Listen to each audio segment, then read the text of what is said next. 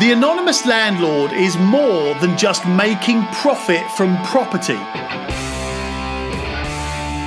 It's a system of automation and a strategy which will shape the way you invest in property forever. It's a quality of life, it's a way of life, it's a business mindset. The anonymous landlord will make loads of money from property and continue to grow wealth and assets without giving up time or energy or life. Because what's the point in making a load of money from property if you've got no time or energy to enjoy it? My name's Tom Soane, and this is The Anonymous Landlord.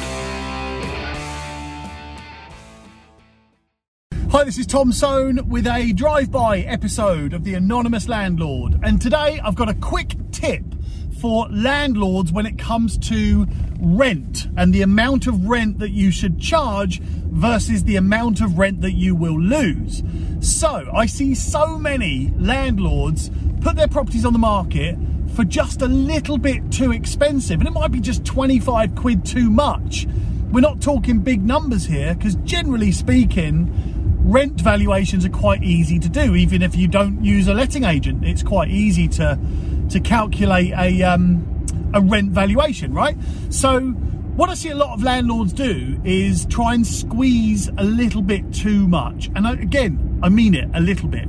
So for an example, if your property's worth 875 quid per month, the temptation is to put it on the market for 900 per month.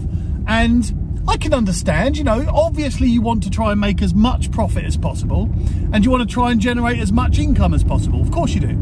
So you put it on the market for 900, 25 quid too expensive, and you haven't done your due diligence. And I'll tell you about that in a second.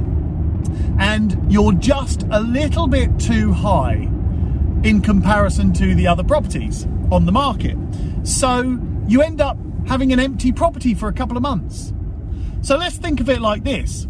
If your property is empty for, say, 2 months, then that means you've just lost about, 1,800 quid, 1,750 quid?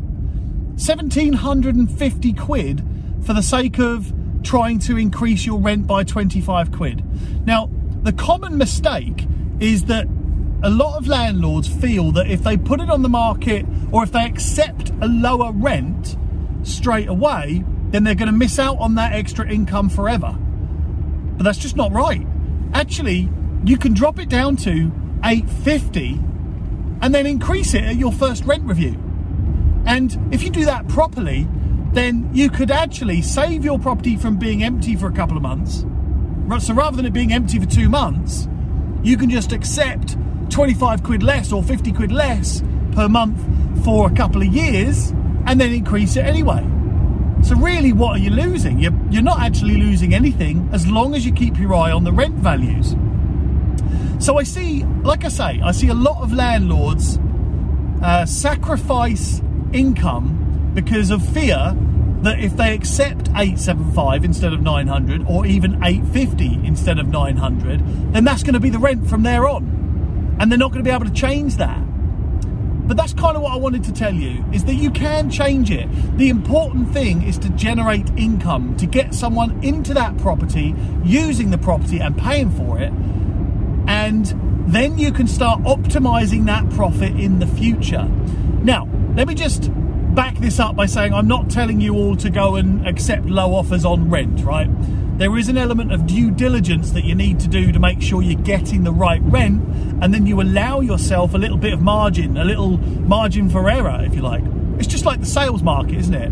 You put a property on the market for 200,000, knowing in your mind that you'd accept anything above 190. So it's the same with renting. But renting is much more difficult to get right, or the rental values. So in this same instance, you put it on the market for 900, you don't get anyone looking at it for a month, then you drop it down to 875, then you get someone interested, then they've got to go through that whole process. So you end up with an empty property for 2 months, and like I said earlier on, you've just lost all that money. You can prevent that by doing some due diligence. Now, the first thing I'd like you to do if you're going to put a property on the market for rent is, of course, check out the competition. which properties are competing with yours. And there's an obvious and simple way to do it. Put yourself in the tenant's shoes, and if you're looking to rent your property out somewhere in the region of 850 to 900, that's the area that you're looking at, have a search and have a look to see what a tenant could buy, or sorry, what a tenant could rent with the same budget.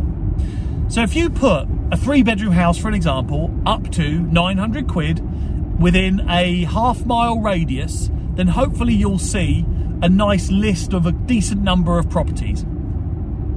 And have a look. I mean, I use a spreadsheet, so I then put all of the rent values into a calculation which shows me the average, and then I set my rent price accordingly.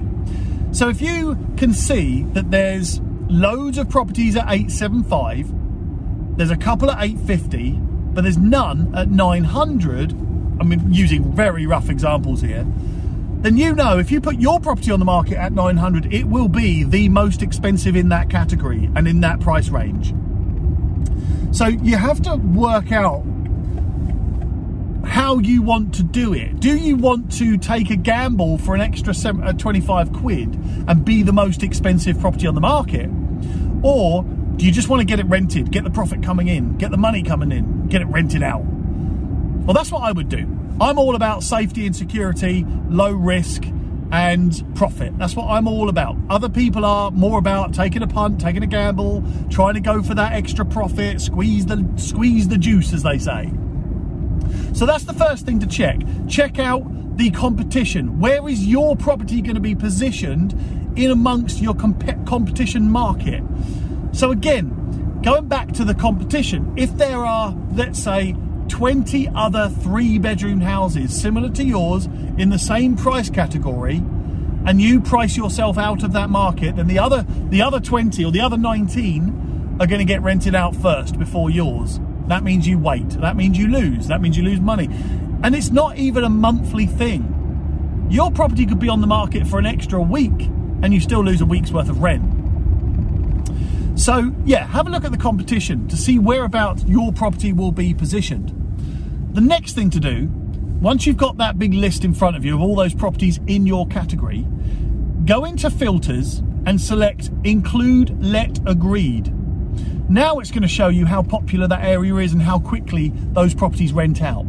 So for an example, if you can see that there are 20 properties on the market for let at the moment, and there are also 20 properties let agreed, you know this is a fairly active market. And then you can be a bit more confident of putting your property on the market in a certain price category. Again, I don't normally recommend going at the top end of the price category. Personally, like I say, I'm more interested in safe and secure, reliable, low risk and profit. But you know what?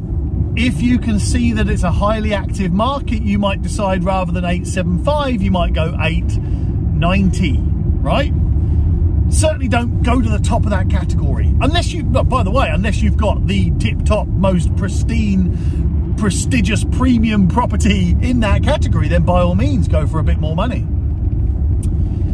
But the golden rule is to put yourself in the tenant's shoes and work out for yourself, what can my target tenant buy for the same money? Or sorry, rent for the same money. It's actually the same in the sales market. That's why I keep saying buy. Because in the sales market, you'll do the same thing. You'll have a look and see what can buyers buy for the same price bracket that I'm looking to achieve.